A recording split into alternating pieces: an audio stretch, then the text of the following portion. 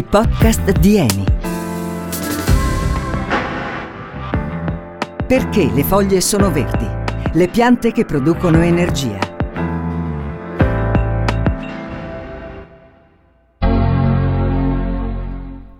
Diamine, sono sempre in ritardo col podcast. Questa volta il tema è l'energia prodotta dalle piante e sono pieno di documenti e informazioni da sistemare. Chiamiamo la newsroom di Eni per collegarci con Corrado Paolucci, sicuramente molto più organizzato di me. Pronto? Pronto? Ciao Corrado. Ciao a te, Giacomo. Allora Corrado, ti confesso che ci avete messo un po' in crisi su questo argomento, come le piante sfruttano l'energia solare. Corrado, in questo episodio parliamo di caccia alla CO2, una caccia che viene fatta dalle piante. Adesso, Corrado, io ho sempre sentito parlare di piante carnivore, ma di piante cacciatrici di CO2 mai. Vedi, Giacomo, quante cose si imparano. È così. Le piante catturano l'anidride carbonica e, se ci pensi, sono le uniche forme di vita che ci riescono sulla Terra. Da 2,5 miliardi di anni le piante cacciatrici di CO2 non smettono di deluderci. E non devono farlo, considerato che l'eccesso di anidride carbonica è la causa principale del climate change. E pensa, c'è un osservatorio alle Hawaii, l'osservatorio di Mauna Loa, che ha calcolato che la quantità di anidride carbonica nell'aria è arrivata a 412 parti per milione, quindi una cifra preoccupante. Che poi, se ci pensi, è strano. La CO2 con l'acqua, l'ossigeno e una manciata di altri elementi ha fatto sì che nascesse la vita sulla Terra e oggi, continuando a intrappolare il calore prodotto dai raggi del sole, sostanzialmente mantiene caldo il pianeta. Corrado, torniamo al tema del podcast, le piante. Guarda, sugli aspetti scientifici posso aiutarti poco. Però c'è una cosa che mi ha colpito. C'è scritto che le piante sfruttano l'energia dei raggi del sole per costruire ordine dal disordine. Metafora interessante. Per me è uno spunto da cui partire. Della parte più scientifica magari ne parliamo più tardi con Luca. Che ne pensi? Ottima idea. Bene, Giacomo, allora buon lavoro e a presto. Ordine dal disordine. Costruire ordine dal disordine. Più che la scienza, qualcosa che mi fa pensare alla filosofia, al caos di Platone, oppure all'arte. Forse partire proprio da questo aspetto mi può aiutare. E so anche chi potrei sentire. Ci è venuta a trovare Stefania Pennacchio, una mia amica scultrice. Ma chi meglio di una scultrice per parlare di massa, materia, di ordine e disordine? Ordine e disordine. Il disordine, dal mio punto di vista, non esiste.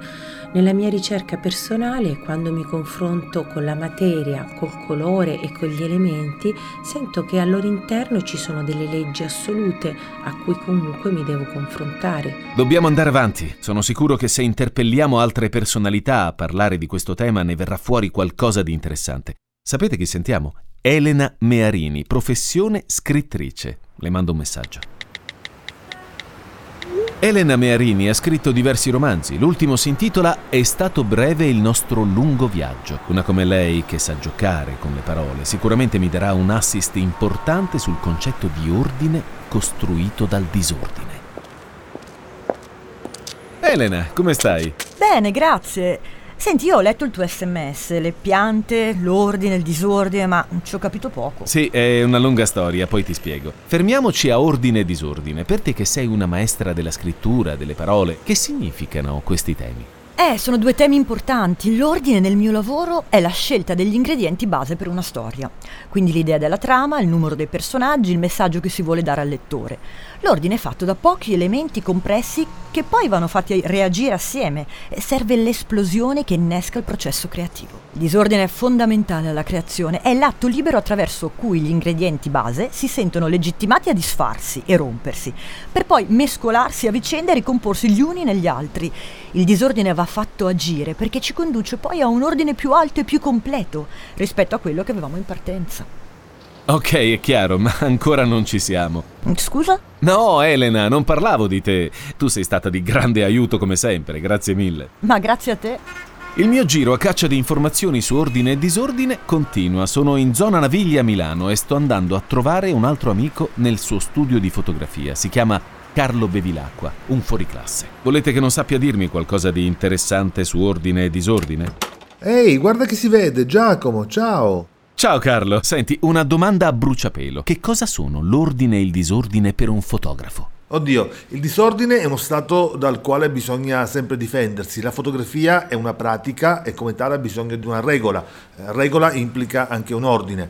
Il disordine è un mio stato naturale e con l'ordine io mi difendo. Va bene genio e sregolatezza, ma non troppo. Grazie Carlo. Grazie a te Giacomo. Va bene, i miei amici mi hanno detto un sacco di cose importanti, ma secondo me sono ancora un po' fuori strada. Ordine, disordine, piante e vabbè, devo per forza chiamare lei, l'unica che può darmi una mano, la guida spirituale dei podcast di Eni, Adele.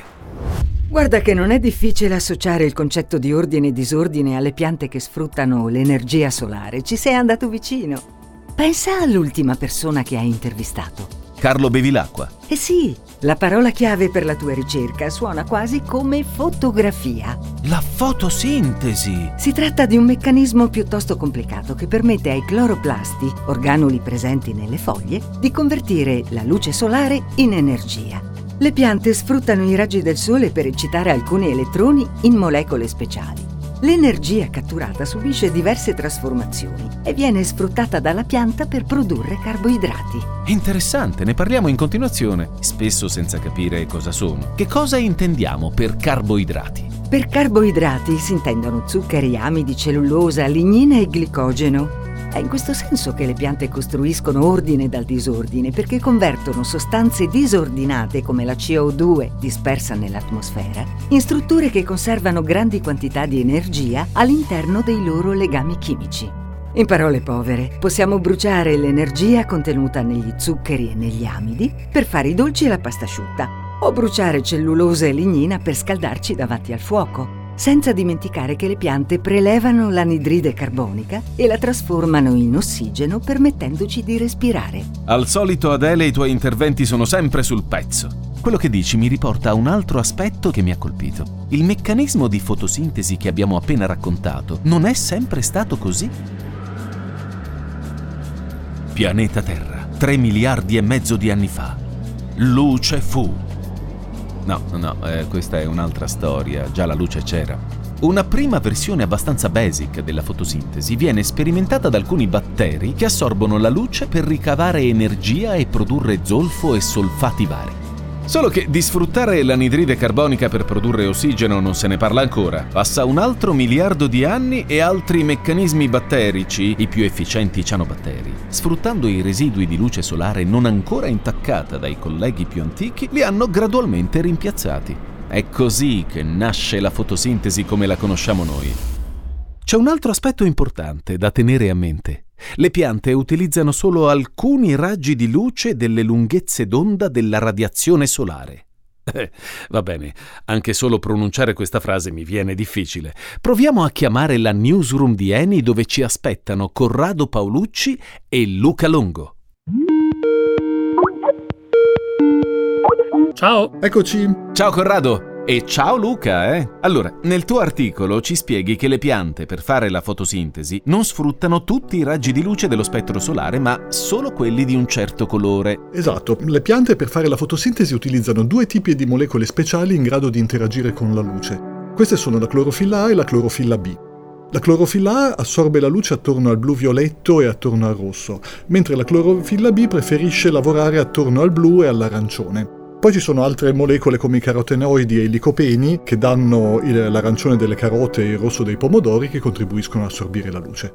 Chiaramente tutto questo ha una connessione al titolo del tuo articolo, perché le foglie sono verdi. Esatto, perché dalla combinazione degli assorbimenti della clorofilla A e della clorofilla B si ottiene un assorbimento della luce soprattutto nella zona del blu-violetto e del rosso, per cui la parte centrale della radiazione solare, quella del giallo e del verde, non viene assorbita dalle foglie che la riflettono. Questa luce arriva ai nostri occhi ed è appunto verde. Abbiamo ricordato come 2 miliardi e mezzo di anni fa la fotosintesi sia passata dalle mani di alcuni organismi primordiali ai cianobatteri. Prima di questi ultimi, come veniva sfruttata la luce dello spettro solare? I primi organismi adesso non esistono più, però si immagina che siano molto simili all'Alobacterium allobium che adesso vive in nicchie molto limitate. Questi sfruttavano proprio la parte giallo-verde dello spettro solare. Per questo motivo gli organismi nati successivamente dovevano sfruttare quello che avanzava e quindi avevano a disposizione solo le parti estreme dello spettro, quella appunto blu-violetta e quella rossa-arancione. Quindi sostanzialmente la luce giallo-verde dello spettro solare non la sfrutta praticamente più nessuno da 2,5 miliardi di anni. Beh, è una cifra che pesa. Ma a proposito di numeri, a cosa corrisponde l'energia solare catturata dalla fotosintesi? L'energia catturata per fotosintesi corrisponde a 130 terawatt all'anno. Considerate che il consumo energetico dell'intera civiltà umana è attorno ai 16 terawatt all'anno. Quindi in pratica le piante sfruttano pochissimo l'energia del sole, quel tanto che basta loro per sopravvivere, mentre dall'altra parte noi abbiamo l'intera civiltà umana che ha un bisogno disperato di energia e che non sa più dove recuperarla. A proposito, ricordiamo, Luca, che per contribuire a far andare avanti il pianeta, al Centro Ricerche ENI per l'Energia Rinnovabile e l'Ambiente a Novara, il team di chimici e ingegneri, di cui tu peraltro fai parte, ha sperimentato una tecnologia per produrre energia elettrica sfruttando la luce del sole. Esatto, si chiamano concentratori solari luminescenti, la sigla è LSC, sono delle lastre di materiale trasparente, rosso, che sono in grado di catturare in particolare le frequenze gialle e verdi della radiazione solare e trasformarla in luce rossa. Questa luce viene mandata sui bordi della lastra dove si trovano delle celle solari che producono energia elettrica. E intanto i concentratori solari luminescenti portano via la luce nella frequenza gialla-verde, che è proprio quella più intensa emessa dal Sole e che le piante non utilizzano, per produrre energia elettrica. Praticamente, grazie agli LSC, si potrà tornare a sfruttare la luce delle lunghezze d'onda mai sfruttate negli ultimi 2,5 miliardi di anni. E lo si fa producendo energia pulita. Corrado, Luca, grazie per l'aiuto. Salutiamo la newsroom di Eni e ci diamo appuntamento al prossimo podcast. Ciao! Alla prossima! A volte ci basta sollevare la testa verso il cielo e guardare il sole per sentirci un po' meglio. E questo senza avere idea di quello che succede veramente quando quei raggi ci scaldano il viso. Da oggi sappiamo che contribuiscono anche a creare energia pulita, che male non fa. Noi siamo arrivati dritti alla fine di un'altra delle nostre avventure di Eni. Continuate ad ascoltare i nostri podcast, sempre sulle rotte dell'energia.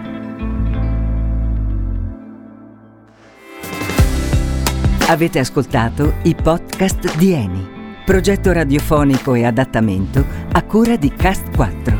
Scarica la collezione completa sul sito eni.com.